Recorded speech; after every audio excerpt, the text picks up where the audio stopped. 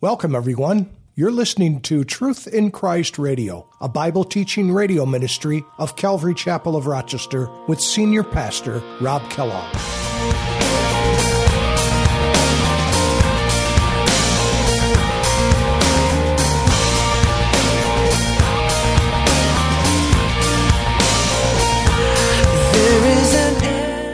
In the Bible, whenever you see an angel of the Lord, it could be somebody like the Archangel Michael or the Angel Gabriel, as for instance. But when it says the angel of the Lord, the definite article there, the angel of the Lord, that means something completely different. And we call that a theophany, which is a pre-incarnate visitation of Jesus Christ. How can I keep from singing your praise? How can I ever say enough? How amazing is your love? How can I keep from shouting your name? I know I am loved by the King, and it makes my heart wanna sing.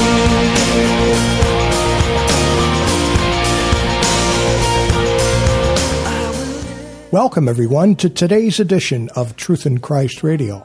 In our lesson for today, we see there appears a divine visitor to the children of Israel.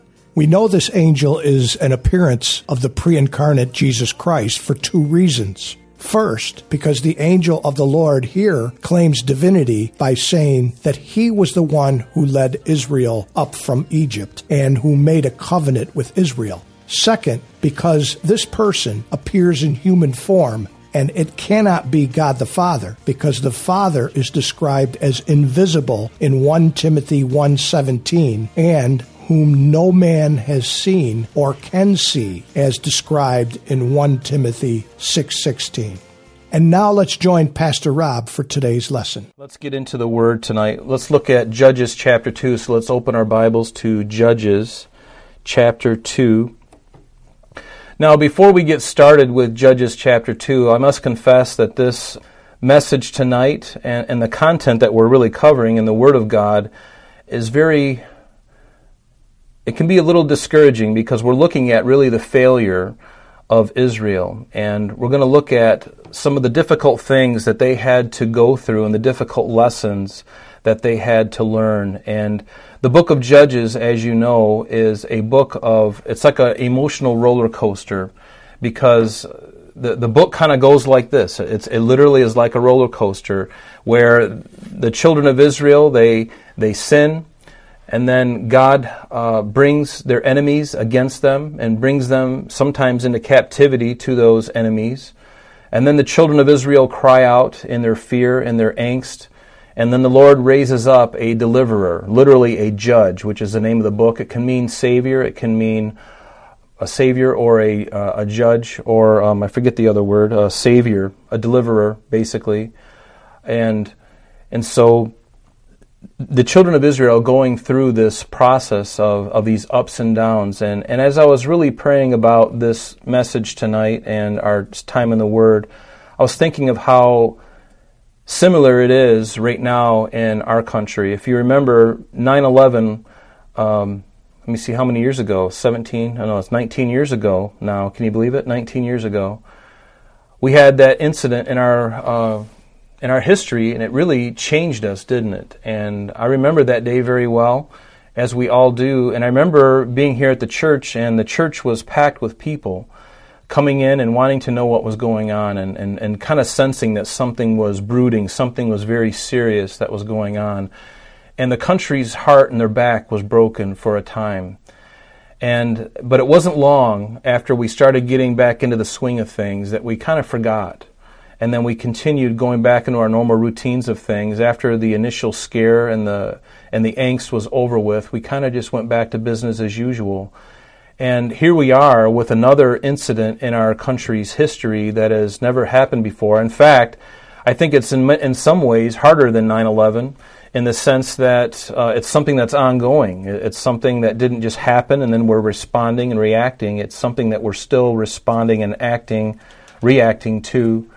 And it's not an easy thing, but my hope is at the end of this whole thing, because the United States can be going like this. And I'm not saying that this coronavirus or even 9/11 was some kind of judgment against the church or even the United States. It could be. I don't really know. I know the Lord is getting people's attention.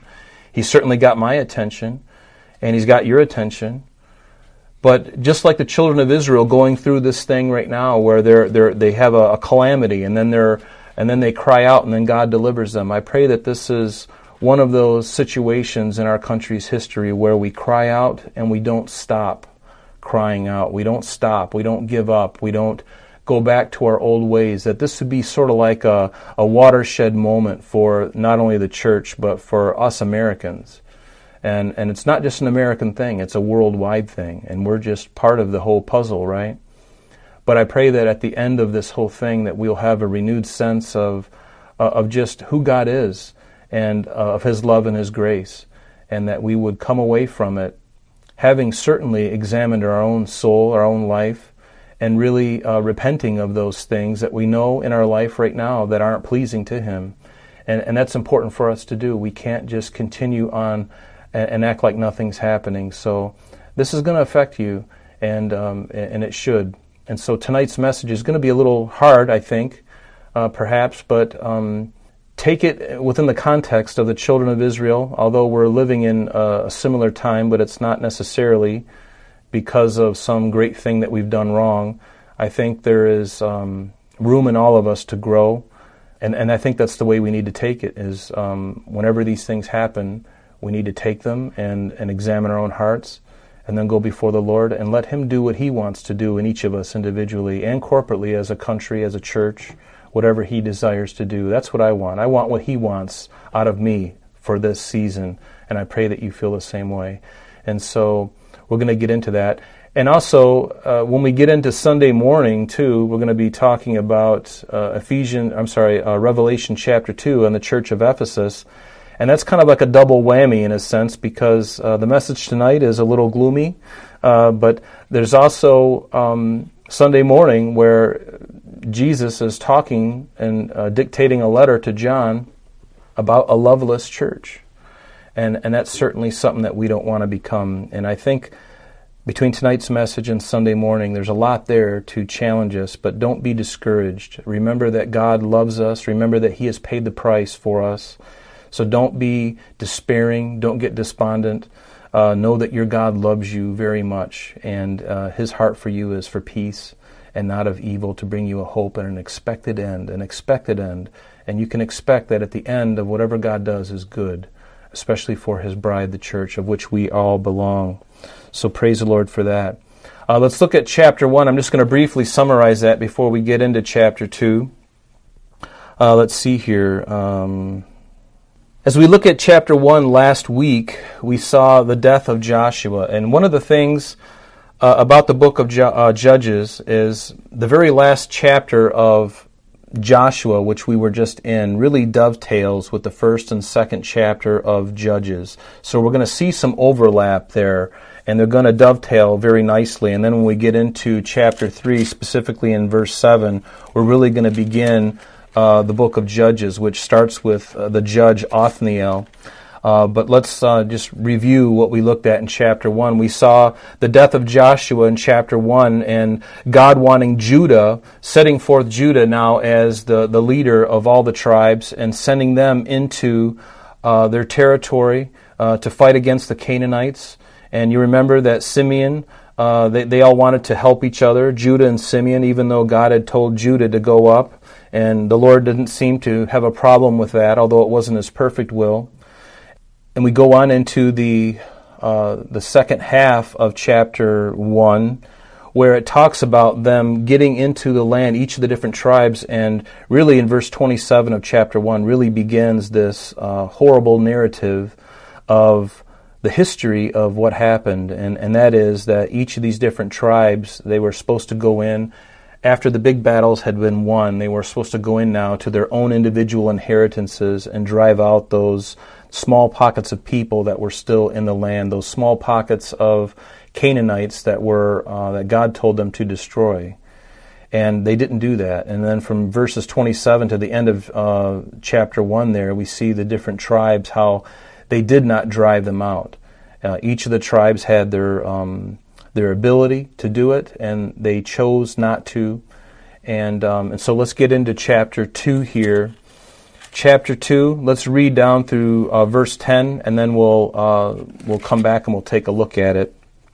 It says, Then the angel of the Lord came up from Gilgal to Bochim, and said, I led you up from Egypt and brought you to the land of which I swore to your fathers. And I said, I will never break my covenant with you, and you shall make no covenant with the inhabitants of this land. You shall tear down their altars, but you have not obeyed my voice. Why have you done this? Therefore I also said, I will not drive them out before you, but they shall be thorns in your side, and their gods shall be a snare to you. And so it was, when the angel of the Lord spoke these words to all the children of Israel, that the people lifted up their voices and wept. And then they called the name of that place Bochim, and they sacrificed there to the Lord. And when Joshua had dismissed the people, the children of Israel went each to his own inheritance to possess the land. And let's just stop right there and just get right into it here.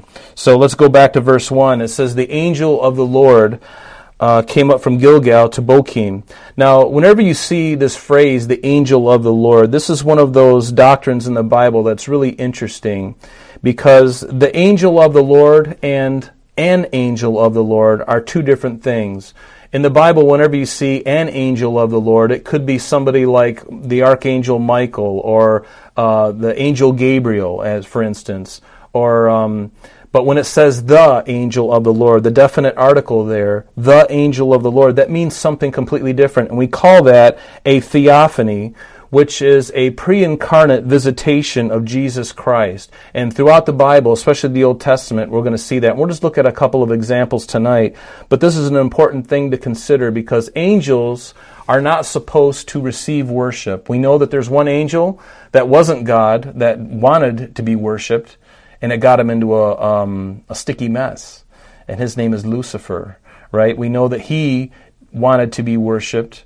But any angel of God Almighty who's been sent by God, Jehovah God, sent by Jesus Christ, is an angel that ought not to be worshipped. But the angel of the Lord is a different story. The angel of the Lord. And we see this in Scripture. If you would, turn with me to Exodus chapter 3. And you can turn there, or you can write the reference down. We're going to be looking at Exodus chapter 3, verses 2 through 15. And this is interesting because we see that this angel of the Lord not only ascribes deity to himself, but is also worshipped by Moses. And this is a serious thing, because if this angel is not an angel of God, then we know that this is idolatry. But notice that Moses knew instinctively that this was God Almighty in human form, or in the form of a burning bush. And let's take a look at it, and you'll see.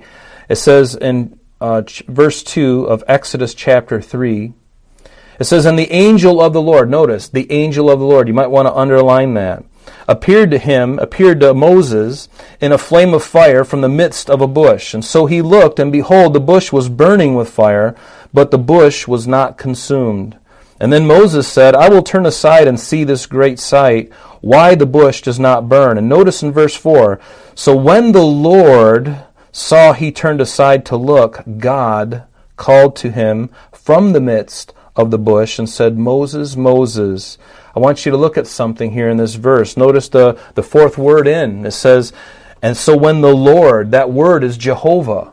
So when Jehovah, Yahweh, when he saw that he, Moses, turned aside and looked, God, notice, called to him from the midst of the burning bush. And so we know that this angel of the Lord is deity. It's God Almighty. It's Jesus Christ in a theophany. And notice what happened. And Moses said, Here I am. And then in verse 5, then he said, the angel of the Lord says, Do not draw near this place. Take your sandals off your feet, for the place where you stand is holy ground. And moreover, he said, notice, I am the God of your father, the God of Abraham, the God of Isaac, the God of Jacob. And Moses hid his face because he was afraid to look upon God. Because the Bible says that no one can look upon God and live. No one can look upon God and his, because God is a spirit, right? For us to see Jesus Christ even would be an awesome sight. But to see God the Father in this flesh that we have, the Bible says that He dwells in unapproachable light. And I love that in Him is no darkness at all. And so there's no one that can stand in the presence of God the Father in this frame, in this physical body that we have, and live. We would literally just fall apart and disintegrate because of His holiness and the brightness. See, that's why we need a new body. And I don't know about you, but I'm looking forward to an upgrade. Looking forward to an upgrade. But notice he says, I am the God of your father. So this angel of the Lord is saying, I am the God of your father, the God of Abraham, the God of Isaac, the God of Jacob. In verse 7 it says, and the Lord says, surely I have seen the oppression of my people who are in Egypt, and have heard their cry because of their taskmasters, for I know their sorrows. Isn't that wonderful that God does know their sorrows? And so I have come down to deliver them out of the hand of the Egyptians, and to bring them up out of the land to a good and large land, to a land flowing with milk and honey, to the place of the Canaanites and the Hittites and the Amorites and the Perizzites and the Hivites and the Jebusites. Now therefore, behold, the cry of the children of Israel has come to me, and I have seen the oppression which the Egyptians oppress them. And so going on down into the chapter there, in verse 13 it says, then Moses said to God, indeed, when I come to the children of Israel and I say to them, the God of your fathers has sent me to you, and they say to me, what is his name? And what shall I say to them? So it's a very logical question that Moses asked God, and God tells him, God says to Moses, I am who I am.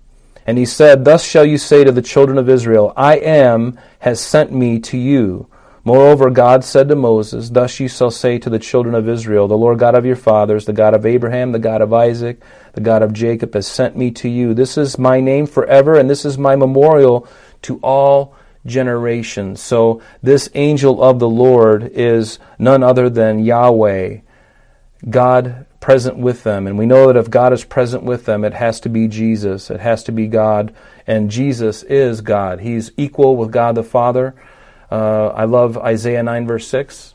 And behold, the virgin shall conceive and bear a son. And then in Isaiah 9, unto us a son is born, unto us a child is born, unto us a son is given, and the government shall be upon his shoulder, and his name shall be called Wonderful. This baby will be called Wonderful. This baby will be called Counselor, Almighty God, Everlasting Father. Jesus and the Father are one with the Holy Spirit of God. Amazing, amazing to consider. Now turn with me to Judges 2. We'll look at one more and then we'll move on here, because this is an important thing to see in the Old Testament. In Judges chapter 6, beginning in verse 11.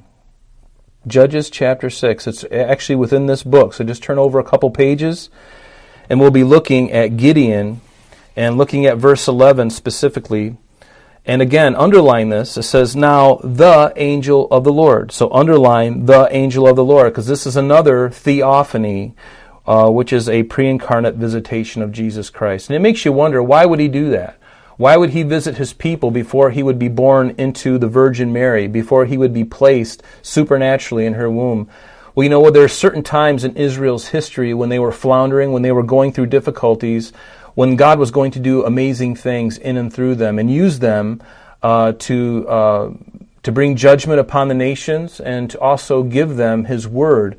And so when God felt that it was necessary to intervene in their history to get them to go in a certain direction, He did so. And He didn't ask anybody's permission. He just did it. And God did that in my life, and I know perhaps He did that in your life. He never asked me permission to intervene in my life. He came into my life at a really inopportune time. I was very happy and thought I was happy and was very content going my own way. But I didn't know what God knows, and God had a plan for my life as He has for you. And don't you love that? That He intervened when I didn't ask Him. And that's just because he's like, you know what, Rob, I've got something that's so wonderful for you that you can't even yearn for it. You don't even have the ability to yearn and comprehend what I want to do through you and what I want to do in your life and how I want to bring my glory about in your life so that others can see my glory. And I love that. There was no invitation sent. He just showed up. And he does this with the children of Israel here in Judges chapter 6. Look with me at verse 11. It says, Now the angel of the Lord, underline that, came and sat under the terebinth tree, which is in Ophrah, which belonged to Joash the Abiezrite, while his son Gideon threshed wheat in the winepress in order to hide it from the Midianites. We were just there in the valley, the Jezreel Valley, the Jordan Valley, and we were at Mount Gilboa. And and there's a valley right in between, and then on the other side is some other mountain ranges, and this is where this thing took place. And it was kind of interesting to see that. And that's a shameless plug to come to Israel next year. So the angel of the Lord came to him, and the angel of the Lord, verse 12, appeared to him and said to him, The Lord is with you, you mighty man of valor. God could look into Gideon's heart and see that this young man, this young teenager perhaps at this time, he could see the potential in him that nobody else could see, not even his father could see. And see, that's just how good the Lord is. But notice, Gideon said to him, O my Lord, notice, O my Lord. So he's calling him Lord. If the Lord is with us, if Yahweh is with us, why then has all this happened to us? And where are all his miracles which our fathers told us about, saying, Did not the Lord bring us up out of Egypt? But now the Lord has forsaken us and delivered us into the hands of the Midianites. And so obviously we're going to go on here, and let's pick up in verse 19, because now Gideon is so enamored by this angel of the Lord. He knew it was a visitation of God himself, and he wanted to worship. He wanted to make an offering to him. And so Gideon, verse 19, went in and he prepared a young goat and unleavened bread from an ephah of flour, and the meat he put in a basket, and he put the broth in a pot, and he brought them to him, to the angel of the Lord, under the terebinth tree, and presented them. Notice, and the angel of God said, Take the meat and the unleavened bread, and lay them on this rock, and pour out the broth. And he did so. And so this angel is going to receive this offering of worship, and watch what happens. And then the angel of the Lord put out the end of his staff that was in his hand, and he touched the meat and the unleavened bread, and fire arose out of the rock, and consumed the meat and the unleavened bread, and the angel of the Lord departed out of his sight. And so we see again Jesus, and just in his kindness and love, and knowing certainly what Israel was going to go through, and how this victory was necessary for them, and how he was going to use a man that was very small in his own sight, because Gideon, remember, had to have many proofs to know that God was really speaking to him, and we're really no different. Oftentimes when God is speaking to us, we may throw out a fleece. I wouldn't encourage you to do that, but even when you do, because of the frailty of our faith sometimes, and God he's not upset with us when we struggle, so we don't need to worry about that. But sometimes we throw out a fleece and say, Lord, if this is really you, then, cause an ice cream to fall out of the sky in my head. And that's kind of a silly thing to ask. Unless it does happen, then that's really big news, especially if it's that Superman ice cream from Perry's. But anyway, I can't hear of any of you laughing. You're probably not laughing. So anyway, but that's an instance of a theophany, another one. And we also see one in Joshua chapter 5 when the commander of the Lord, we're not going to go to that passage, but Joshua met that commander of the Lord right before their first battle after crossing the Jordan to go into Israel. Their first battle, remember, was Jericho. And he met the servant or the commander of the Lord, which again is another theophany, because the angel... I'm sorry, that's all the time we have for today, but please join us next time as Pastor Rob continues our study in the book of Judges. Calvary Chapel of Rochester is located at 2503 Browncroft Boulevard, Rochester, New York, 14625. You can reach us at our church office between 9 a.m. and 4 p.m. Monday through Friday at area code 585-586-3140. If you would like to have an audio CD of today's message mailed to you in its unedited form, simply mention today's date when contacting our church office. You can also contact us via the web by logging on to www.calvaryrochester.com. There you will be able to access a number of useful things, such as information concerning our beliefs, our ministries, contact information, our location, service times, and much more. You can also download or listen to the radio and sanctuary messages free of charge from the teachings link at the top of the page. To listen to Calvary Chapel of Rochester sanctuary messages or Truth in Christ Radio on your mobile device, just subscribe to both through Google Play and Apple Podcast. You may also join us on Sundays and Thursdays through live streaming of our services and Bible studies. Just click on the online services link. We're so glad that you could join us today. And if there is any way that we can bless you in your walk with Jesus Christ, please don't hesitate to call our church office. Remember, Jesus said, "I am the way, the truth, and the life, and for this cause I have come into the world, that I should bear witness unto the truth. Everyone who is of the truth hears my voice." May God bless you in abundance today as you walk with Him. And until next time, this has been Truth in Christ.